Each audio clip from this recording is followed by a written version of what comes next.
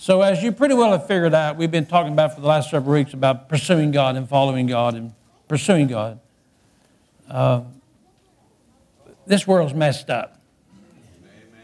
So I need to tell you loud and clear, you better buckle up, Buttercup. Because everything that I'll always tell you that before that it's God works unlike what we do. What we do is that we work Monday through Friday and hopefully we get paid Saturday or Friday or whatever. But God always prepares in advance before anything happens. And even dealing with the Garden of Eden when Adam covered himself with the fig leaf, God planted the fig tree first.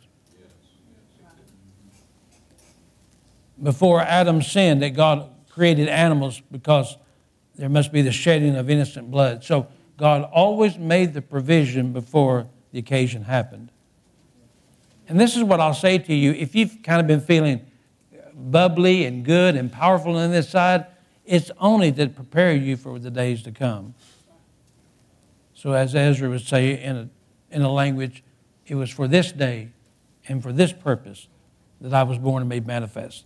So for whatever days ahead for the church, I'm just telling you that the church is going crazy. And about 7 or 8 months ago, I began with this process thinking, James chapter 1, James, the servant of Jesus, the vessel of God, to the 12 tribes that had been scattered, diaspora. He's telling that the tribes were scattered, like someone getting in an airplane and taking a 5-gallon bucket of seeds and just pouring them out.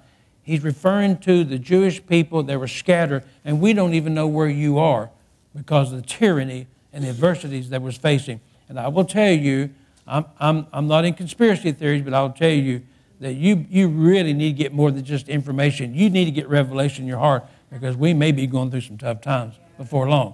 Some of us always have been going through some tough times, but I'm just going to tell you, just stay put, stay together, stay connected. There's safety in numbers. I'll tell you that. And so this morning I want to talk about following God. A couple of weeks ago we talked about moving from just the tracks of it to the tones, from the steps to the sounds. We've been talking about the Holy Spirit. I think 2 weeks ago we made this comment that in Acts chapter 2, when they began to speak in other tongues, and these 16 nations that were devout Jews, they heard this, and they said, "What meaneth this?" It was the same Hebrew word for manna. Matter of fact, when the first morning, when the people of Israel, after their much complaining, woke up and they looked at this wafer of bread on the ground and they said this word, "What is this? What meaneth this?" And it's the same word that was used when the power of Pentecost was released. And they're saying the same thing. What is this? And God in the Old Testament says, this is something that comes down from above. You can't grow it. You can't agriculture it. It just comes from above. Just enjoy it. And when in Acts chapter 2, it says, what is this? What means this? And Peter said, this is that. Was prophesied by Joel. This is nothing new. You just wasn't paying attention. Amen. And so we know at that moment, the power of the Holy Spirit was released. So I want to kind of shortly and abbreviated talk to you about this morning. And following God doesn't make any sense. Been there, done that. We are there now. Now, this came about in a conversation that I had somewhere here in this church, and it's not a bad conversation, but it's a pretty good conversation. But when you learn to follow God that doesn't make any sense, and you come to me and say, following God doesn't make any sense, there's no sense, I'm going to say, congratulations, that's the right answer. Okay, so the conversation that came about is that certain things that have happened the last few months, this is the conversation that says this, that science makes perfect sense. Now, I will tell you that science is not an enemy of God because the word omnipotent and omniscient and omnipresent is what we refer to as God. Omnipresent, He's everywhere. Omnipotent, He's all-powerful. But omniscient, it means this, all science. Science is just a word for knowledge. So when it says that God is omniscient, it means that God knows it all. He knows everything. He knows you in your worst days, and He still loves us. So He says, science makes perfect sense, but this is what He says. But this life of faith makes no sense. That's what He said. And this is what He referred to as nonsense. It's nonsense. And I said to him, you have no idea how much truth just come out of your rebellious mouth. And he gave me that look like, I don't understand. And I know you don't understand, but you are so correct that science makes perfect sense, you think, and this life of faith is nonsense. You are 100% correct. It is nonsense. So, before you walk out the door, let me explain. The Bible says in 2 Corinthians chapter number 5, verse 7, says that we walk by faith and not by sight or other senses. Now, if you don't know this before you get real spiritual with me, this whole 4 or 5 scriptures in context deals with dying. So if you don't know this, before you just run out here and you go, well, we walk by faith and not by sight, I mean, you get this idea that we're got goosebumps in faith in God. He's dealing with dying. Now, you can use it for whatever you want to, but the word walk is peripateo. It's 2 words in the Greek. It means it's constant circles and constant motions. It's a lifestyle. It's a way of conduct. So this is what Paul is saying. He said that even though that we groan with certain things and we don't see the invisible, but we know one thing. He says after this, to be absent from this body, to be present with the Lord. He's telling you this, that we walk by faith and not by sight, that we have a heavenly home, that God is greater than the boundaries of this earth. When I say good night to this earth, I'll just say good morning to God. And that's the way I'm going to live my life. I'm not going to live my life that you're going to throw me in the ground and I'm going to rot and the worms are going to get me. I'm telling you, when I leave this body, immediately I'll let out my last exhale here and I'll breathe the exhale of God in just a split moment. And that's the life that I will live till I die. And that's what this verse is dealing with, dying. But it's okay. But he's telling you that we as people of God, we will walk by faith and not by sight or any other senses. And you've got to get past this.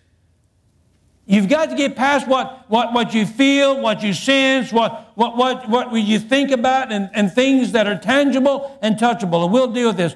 That has nothing to do with the life of faith. Nothing. Because this life of faith is nonsense. There's no senses involved. This life of faith has nothing to do with what you see, touch, taste, smell, or hear. This life of faith has everything to know what God says. And we're dealing with our death. If he says we have eternal life, Virgil, we got eternal life. Amen. Dealing with this life, he said he's with us and he'll never leave us or forsake us, then I'll live my life according to that. So you kind of get past it. You've got to get past this sense of senses. So I'm not against science because certain science work. God's not in competition with science. When Jesus was a boy at 12 years old, they wouldn't let him leave the temple. He wasn't just talking about scriptural things. He was talking about agricultural, farming, astrology, scientific things. They wouldn't let him leave. You've heard me talk about this. When he was missing for 3 days, well, they went back to get him. And they found him in the temple for 3 days, and he was sitting, and people would line up to hear him talk. It wasn't just about scriptures. It was about farming and agricultures and stars and navigations and tides. And even the scientists come to him and say, can you explain this? And he said, I can explain everything about it. Little do you know, I created it. And he would say things to them in order to help natural things on earth expand and expound. And the doctors would stand before me and say, what do you know about blood vessels and blood veins? And he said, I know a lot about it. And he began the discourse of all these things, that Snickers is good and lettuce is bad for the body. He talked about all these things. Hey, listen, lettuce can't be that good. Why does rabbits run out in the middle of the road and look at you before you run over them? I've never run over a rabbit or a squirrel with a Snickers bar in his hand. That's what I'm going to tell you. Now, somebody on my street a few years ago ran over an armadillo. I don't know who did that, but he's laying on his back, and they put one of these Bud Light cans in his belly, like he was walking drunk. I don't know who did that. It's pretty funny, though. So, if we are people of God, and I am, then I've got to live by faith in God. And every word that comes out of the mouth of God, and the rest of it is nonsense. my senses should not play anything into my behavior and my obedience to what God says. And this does not seem to be the platform of most churches today. So we'll explain. This is found in Hebrews chapter 5, verse 11 through 14 in the Message. I want to give you the Message first, and I'll give you one scripture in the King James. So when you say the word, by the time you get to Hebrews, it's not Shebrews, but you get to Hebrews, this is the creme of the creme of the people that should know what's going on. This is not elementary, first, second graders. This is high schoolers, and he's in college as far as Judaism and the law. These people should be the creme of the creme. And listen to what Paul says. He gets to them, and he just pulls down their little britches, and he just paddling good. He's just paddling away. And he said, I have a lot to say about this, but it's hard to get it across to you since you picked up the bad habit of not listening. By this time that you ought to be teachers yourself, but here I find you need someone to sit down with you and go over the basics on God again, starting with square one, baby's milk, when you should have been on solid food long ago. He used the Greek word for monosyllables, like dada, mama, papa, monosyllables. Milk is for beginners, apiers, inexperienced in God's ways. Solid food is for the mature, who have some practice in telling right from wrong. So we're not lashing out at anybody, but I'm just telling you, if you've been saved more than 25 years, I mean, you ought to, these bad habits you picked up about not assembling yourself together, separating yourself from one another, you need to quit that. You need to understand that there's power in unity, that the body of Christ were very important. It's not the same. I appreciate my right arm, but I could have the doctor cut my right arm and hang it over the fireplace. It's not the same. I could say, hey, why don't you come over, Philip? I'll show you where my right arm is. And you would say, well, what was wrong with it? Oh, nothing. I just thought it'd be a great place to hang out. You know, I'm telling you, there's people that just, for one reason or another, we need to understand that, especially in these time periods, there's a sense of being together. And if you don't appreciate or agree with what I say, then go somewhere where you can get connected with somebody that you'll stay put, as long as it's true. So when I say that it's nonsense, it is nonsense. So here's the King James Version, because some of you are addicted to King James. Strong meat belongs to them that are full of age. You can see the full age means old. You put Danny Dvork in there. Full age, even those who by reason have their senses exercised to discern both good and evil. So it's kind of confusing, but it's not really. So this is what he's saying. It comes to the point where there's going to be great tyranny that's going to be outpoured in the first century. Paul is telling these people. He's preparing these people, and they're not listening.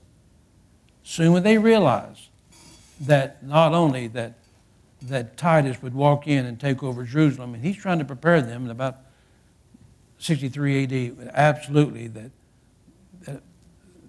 danger and havoc is about to be raining down. And he said, some of you really need to be strong in your commitment and faith. But unfortunately, you picked up the bad habit of not listening. You're hearing, but you're not listening. Anybody ever raise kids? I understand that process. So what happens is, he said, this is how you can get to a place of maturity, is that you can exercise your senses. When I say that it's nonsense, it means there's no sense involved. The word first of all, senses, is where we get a word for, and you know this, but it's organs that has sense. So when you read the scripture, he's dealing with the natural and the supernatural. So he said, first of all, you've got to, if you're going to be strong in the Word of God, if you're going to be a strong, mighty man or woman of God, the first thing you're going to have to do is that you're going to have to exercise your senses. So let's talk about what senses is. When I talk about no nonsense, no organs of senses. The ear is to hear. There's only 5 of them. The eye is to see. The mouth or the tongue is to taste. The nose is to smell.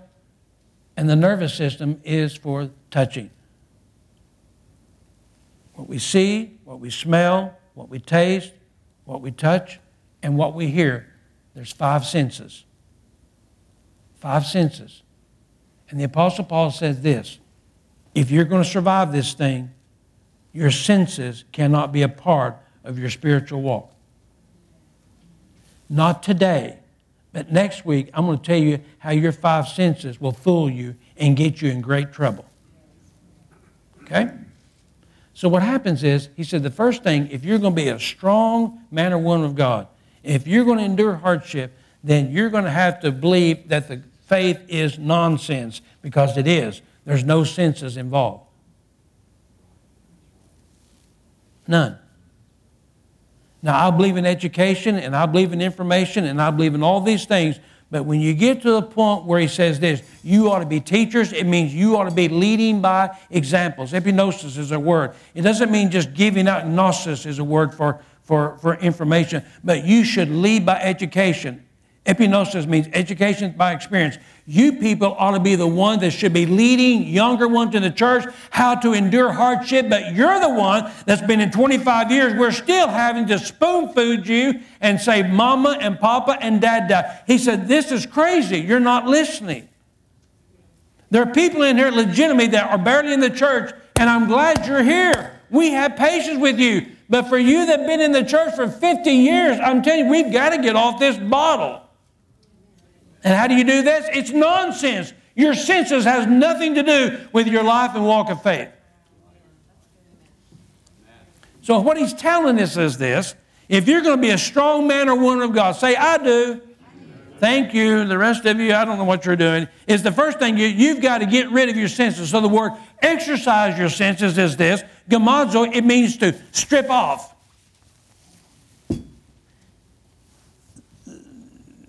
Gamazo is half of it is to exercise in the gym, where we get a word for gym, gymnasium. One time that he tells Paul, he says, exercise does the body profit very little, but you should exercise yourself into spiritual things. It means go to the gym and work out. Gamazo means this. It was a term that was used for wrestlers in the arena, and they would strip off. So I'm just going to let you know that I had some pictures of sumo wrestlers, but I got to eat here in a little bit, so I don't want to look at that. But I will tell you, I'm not going to go into detail about this, but I will tell you they would oil themselves up, they would grease themselves up, they would make it where it wasn't easy for somebody to get a hold of them. I mean, and I'm just going to say they were a Speedo like wrestlers. We're going to leave it at that. But they stripped off everything. They were almost naked. Now, Greek wrestlers wrestled naked, but we're not even going to talk about that. But they'd strip off. Why? Because clothing was a hindrance to wrestling. So anytime that somebody got in an arena, so let's just go to WWF or whatever they do. I mean, those guys are in good shape. I mean, you can tell they go to the gym and work out. I mean, them guys are just in good shape.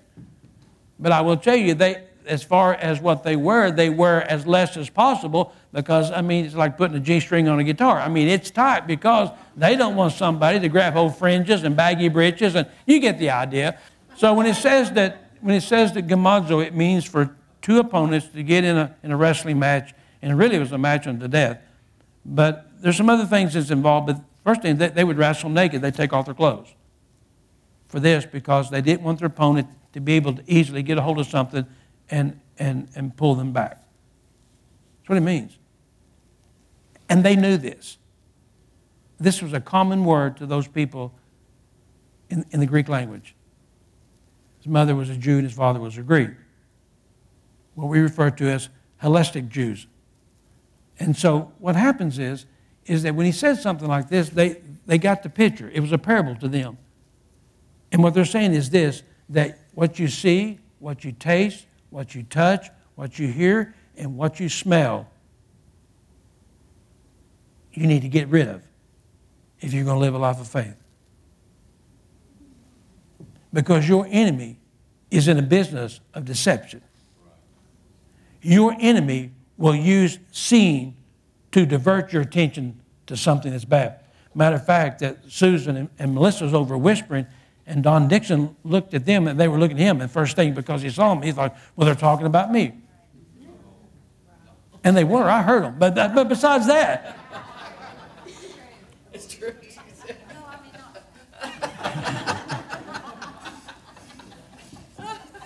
So if we walk by faith, I'm a faith man.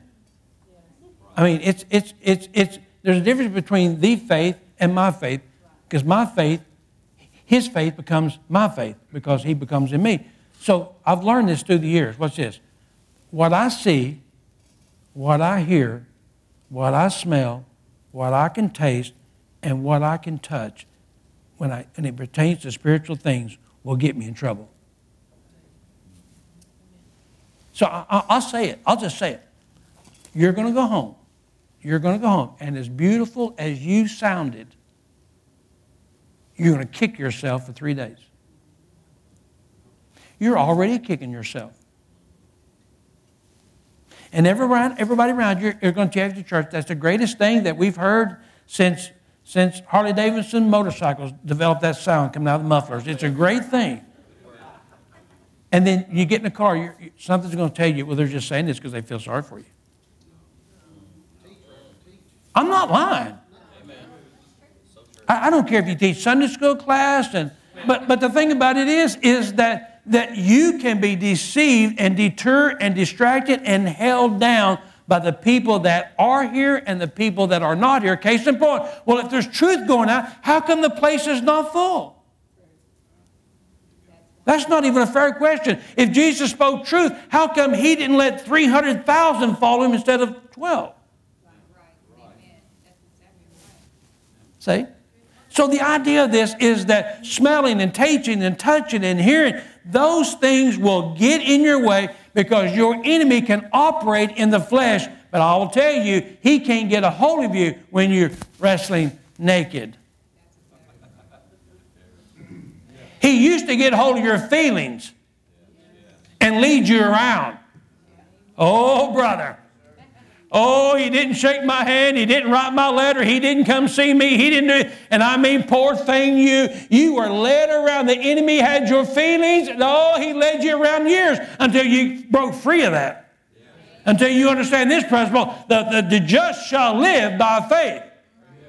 Well, what does that mean? It means that living the life of God is nonsense. It's no sense. Your senses should have nothing to do with living a life of faith with God. Now, if my sight aligns with the Word of God, it's just a bonus. If my hearing lines up with the Word of God, it's just bonus for me. But if these things come in contradiction of what God's Word says, then out my senses go. And I trust God. True. So what you have to do every once in a while is that you have to exercise your senses. It means you have to, every morning when you get up, and I know, I understand. I'm not living in a glass bubble. I go home like you. I have problems like you. I have just things, maybe not the same problems, but we all have problems. But what you have to do is you have to get up every morning and say this, regardless of what that's going on in my life, and regardless of what I see and what I smell and what I can touch and what I can hear. Because see, our enemy works on imaginations. 2 Corinthians says that God casts down imaginations. He only operates on imaginations. He never operates on truth. It's imaginations. So he'll just paint a picture in your mind, and that mind is imagination, and it'll become something that absolutely that will be set in stone to derail you because he messes with our senses. So a life of faith has nothing. So here's the deal. Oh, people come to church. Oh, how come you miss church? Well, I just didn't feel nothing when I came there. Really? When did feelings have anything to do with anything? Oh, the last church I was in, oh, it made me feel good. Really? Is that why you run off the road 9 times? And I'm not being critical. But these people are running from bar ditch to bar ditch. They're running over fence post and fence post because they're trying to live a life of faith by senses, and it's nonsense. There's no senses involved. Amen. See? So we've got to learn to do this, especially in the upcoming year. We've got to learn that our enemy loves to hold us back and hold us down through our senses. What we imagined, what we're feeling, what we thought we saw, what we perceived we heard. And he takes that and he holds that against us. And he holds us back and He holds us down. That's our five senses. So the next thing He does was He tells us, so we've got to exercise our senses. What's this? So we can discern what is good and evil. The only way that we can discern, with the word discern is a word called like diakrisis. It's a word, dia means it's a process, and crisis means thoroughly to examine. And you put them both together, it means I've examined all the evidence. I've run it under a microscope. I put in a couple beaker tubes. I put all these things through it. And here's the answer. It means to distinguish or to discriminate. Now, I have been accused in the last 2 years, and who cares? I don't care. They say I'm judging. I'm not a judge. I'm a discerner. Yes, Big difference. They say, oh, you're just judging. I'm not judging you, but I am a discerner. And a discerner is something or someone, it's the spiritual things of God, because, watch this, before you can actually and properly discern what's going on, you're going to have to exercise your senses. I'm not a judge, but I will tell you that your conduct and your attitude and things and that and this and that, I'm telling you, I have come to a place to distinguish good and evil. So the idea is this diakrisis means before that we can truly distinguish or discriminate what His truth is, that we're going to have to get rid of judging people. It's not what I hear, it's not what I see, it's not what I smell, and it's not what I touch. There's something on the inside of me that is screaming truth to me. And I will tell you that God is not a woman. that's right. And I will tell you that God has never permitted and allowed certain things that has infiltrated the church and religion. And I'm just telling you, I'm not judging. I'm just speaking discernment of truth. We've examined the Word. We know what the Word says. We understand what God says. And somebody said, well, you're going to hurt my feelings. Well, I'm telling you, if your feelings, if it's in opposition to the Word of God, then I'm glad to hurt your feelings. So the idea was that in order for us to, watch this, discern good and evil, and so we'll quit this, but the word good and evil is kalos and kakos.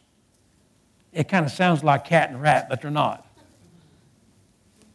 Kind of like meekness and weakness. I told somebody, I said, don't ever misinterpret my meekness for my weakness. It sounds the same, but so does cat and rat.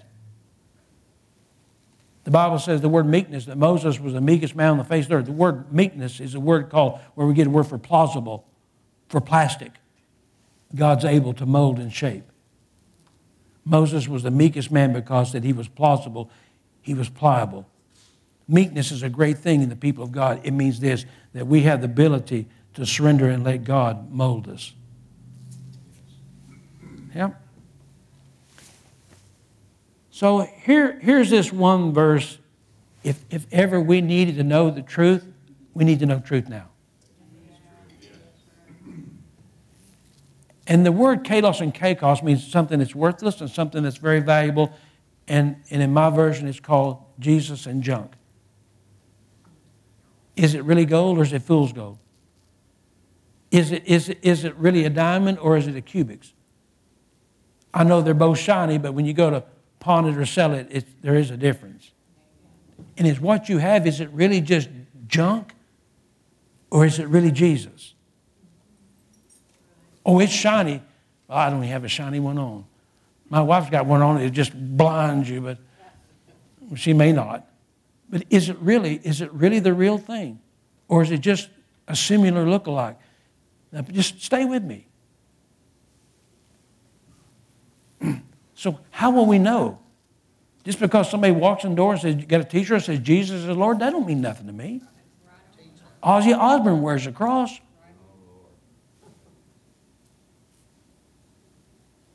The crosses don't impress me. Really, I'm kind of against it in a nice way. I know it's the preaching of the cross that it brings salvation. I understand that framework. I'm not against it, but I'm telling you, this symbol of the cross makes us all spiritual. It does not. It's more confusing than anything. But anyway, besides that.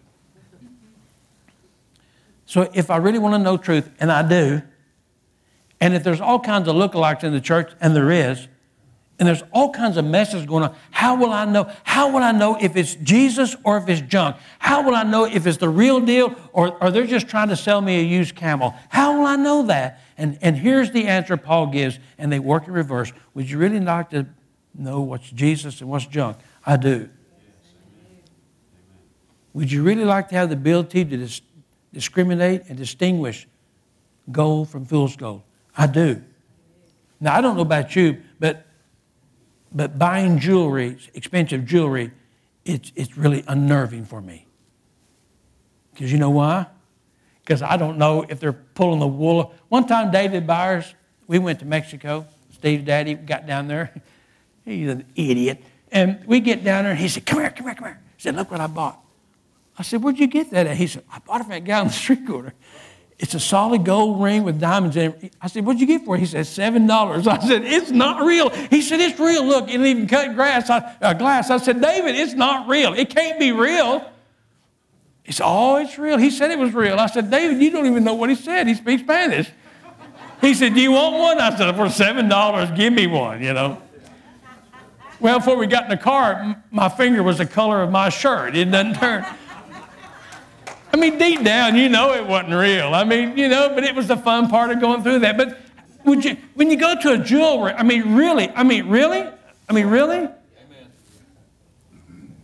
if it's $29.95, I mean, it ain't a big deal. I mean, Danny makes that in a half an hour playing guitar on this church stage. But I mean, when you're talking about $2,000, $3,000, $4,000, $5,000, $6,000, if you want to spend that on a ring, and our wives are worth it, right, guys? Amen. Jeffrey, right? Yeah, he's shaking his head too. Well, what happens is that you're putting yourself to the guy that's got this little thing, and you're and really you're you know. So one time, Gail and I went to Cayman Islands, and she wanted to buy me a wedding ring. We'd been married, and we got off down there in a place called Rocky's Jeweler. Nice guy. I got to go, but you don't care. And Cleveland don't beat Kansas City for another couple hours, so it doesn't matter. And so it's you know, we get off down there, and it doesn't matter, right downtown and blah, blah. And I'm really leery about buying jewelry anywhere, especially anywhere. But anyway, you get off down there, and so we found this thing. Gail said, I want to buy that for you. And it's beautiful. I wear it every once in a while. I wear it, and then people griped on the stage because the diamonds were just, so I don't wear it too much. Or I issue sunglasses. I think it's about 2-3 couple carats, whatever it is. It's beautiful. And he shot a price, and I said, oh, that can't be real. It just can't be real. I'm going to tell you right now, for that price, it can't be real. He said, it's real. I said, it can't be real. It cannot. I'm going to tell you what that thing's worth. I think it was $1,500, $2,200, $2,300. And Gail said, I'm buying it for you. I said, okay. I appreciate it. I love you. So when we got home, I had it in a box, and I took it to the jewelry store. And I was just as nervous as you could believe. And I walked in there, and I knew the old boy, and I said, listen, here's the deal. All I want to know is this real? So he took it, and, you know, I handed him $40, straight up. Here's $40. And he opened the case, he goes, wow. He goes, where'd you get that at? And I said, it doesn't matter where I got it. Is it real?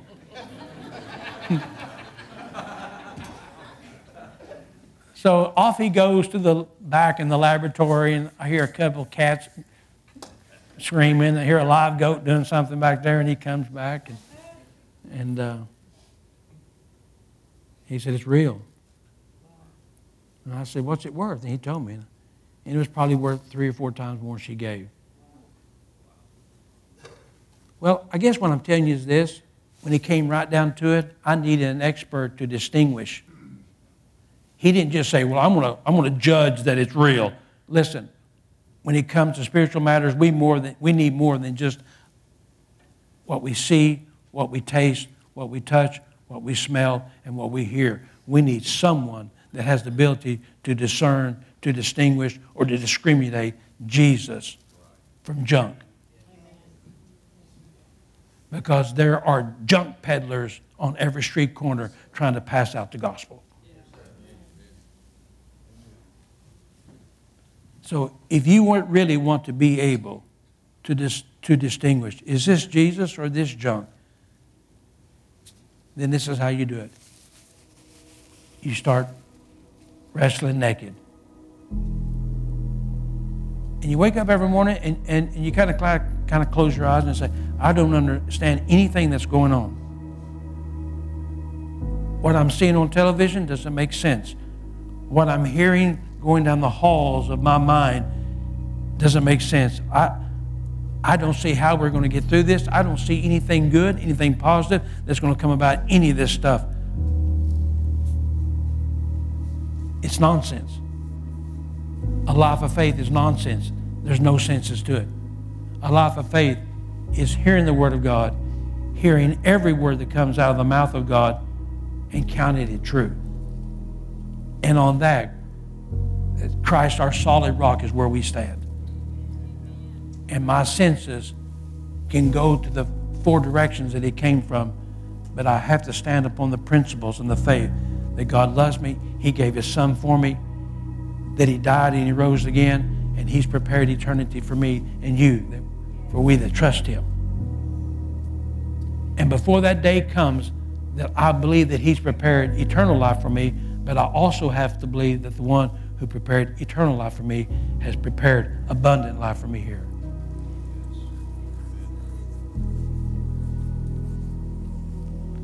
So here's the kicker to this whole thing. Close your Bibles. Joshua chapter 5, verse 12. These people had been standing at the food line, the food buffet bar of God for 40 years. Quail and manna. It wasn't what was for breakfast and supper and dinner. It was just how you want it to be cooked. Because the menu was the same. Quail and manna. Morning and evening. And for 40 years, these people, even though they had revolted against God, complained against God, and they did, they wanted to kill Moses, no telling how many times. They wanted to go back no matter how many times, but this is the deal. After 40 years, and finally Moses dies, and they cross over the Jordan, and before they go into Canaan, watch this. The manna ceased on the day after they had eaten the produce of the land. And the children of Israel no longer had manna, but they ate the food of the land of the Canaan that year. The moment they stepped into Canaan, the manna quit. The moment they crossed the Jordan River, the quail stood on the other side waving at them. And you know what they're saying? What's up with this? We're moving, we've crossed Jordan River. We're moving to a new territory. Woo, we see the city walls. It's fixing to come down, which it did. But God is good. He's been good to us for 40 years. And they got up that morning, no manna, no quail. What's up with this? Where'd the goosebumps go? Where'd the hallelujahs go? God said, you've been living off goosebumps and fluff and stuff for 40 years. Now then, you're going to live off the produce from now on. There'll be no more manna and there'll be no more quail for you. There'll be the produce, the labors, and you're going to invest and you're going to sow and you're going to till the ground and you're going to go to work. And the law of seed time and harvest will still remain in effect for you. If you sow the seed, I'll cause it to grow. And this is what I'm saying to you as the church. Here it is. The manna and the quail is over.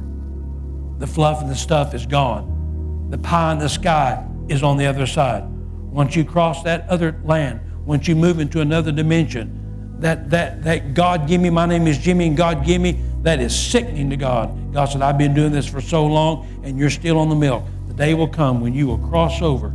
If you're going to follow me and pursue me, and you're going to go to work, and you're going to sow the seeds of righteousness, and you're going to live by faith, and you're going to water them with words of gladness, and every morning you're going to get up and say, the Lord is good, and His mercies endure forever, and you will eat of the land that you have sowed and watered and cultivated. That's a good word. And maybe if you're starving to death and you don't understand where the manna and the quail and the goosebumps are, God is saying this, is you've moved on. What have you sown? What have you planted? What have you cultivated? What have you watered? And if you said, nothing, nothing, nothing, nothing, and he said, guess what's for dinner? Nothing. So this is what I'll say to you. For so many years of my life, I appreciate the manna, appreciate the quail. I appreciate God doing something for me that I didn't have to do anything. But it came a time when I was following God, I realized that my senses had no placement in following God. And when I crossed over Gilgal, a place of circumcision, when I crossed over and got to the other side, Canaan's not heaven. There's no giants in heaven. Canaan is a place where we're walking this life in victory. We're believing God's word in spite of the giants. And from that day forward, I found that God is faithful and true. If I will till the ground, plant the seed, water with words of encouragement, that it'll grow and I can eat of the fruit of the labors thereof. So, this is what I will tell you. What I see, what I smell, what I touch, what I taste, and what I hear has got to be stripped away from my life. And it brings my focus and my concentration to the Son of God who gave his life for me. And upon that, I stand. Amen? I never did like the words, I fell in love. The word fell by definition means I didn't mean for it to happen. I fell off a cliff. I didn't fall in love with God, that he loved me with intention and purpose. And through the years, Donna, I've learned not to fall in love with God. I've learned with intention and purpose to love him. So if you're saying this morning that I haven't felt goosebumps in a long time, congratulations. If you tell me this morning that I got up and God used to be near and blah, blah, blah, and the quail and the man was there and he was running wild and he fed me even in my unbelief and disobedience, but I'll tell you, things have changed. The cloud by day and the fire by night is moving on. We followed him. So strip your senses. Stand with me this morning if you would, please.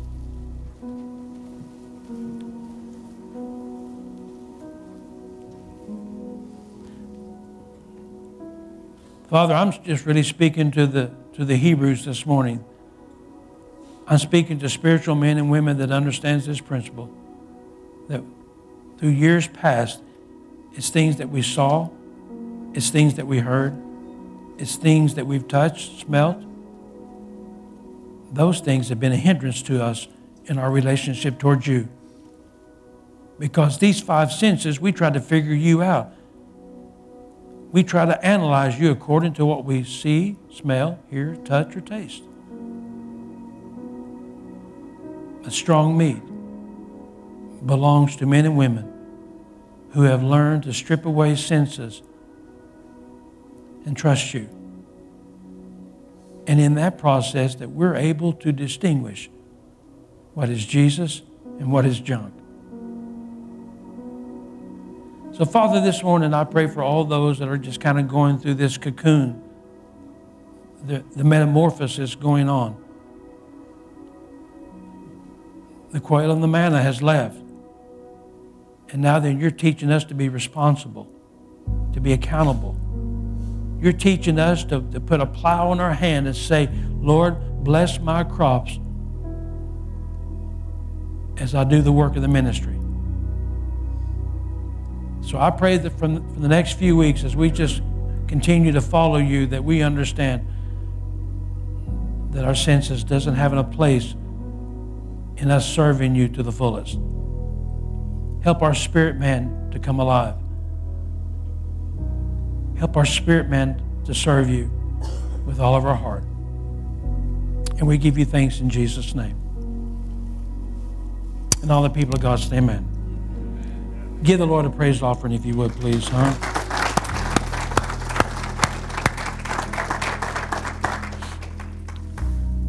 Father, for the next few moments, for the next few days, I just speak blessing upon the people of God. You have blessed us in so many ways, but now then change has come. The wind has shifted in another direction. that everything that we prepared and everything that we studied for, now that will be put to the test. And I pray that the confidence that we have and that we will show and we will display will be rooted and grounded in your word, that we're going to trust you. And we're so thankful for that. Whether you heal my body or not, it doesn't matter. My love for you has never changed. Whether you change the zeros in my bank account, that really doesn't matter. My love for you does not change. Whether my homes are together or separated, it really doesn't matter anymore. What really matters is that my commitment to you is unwavering. Help me to strip away my senses, that my spirit man will be alive and well, that we will be followers of you, pursuers of God. That night Jesus sat with his disciples and he took the bread and the cup. And he said, for 1,500 years you've been celebrating this covenant, but it'll be done in a different way. This morning, where our communion service will make their way, is preparing us for the words of the Lord that we may receive.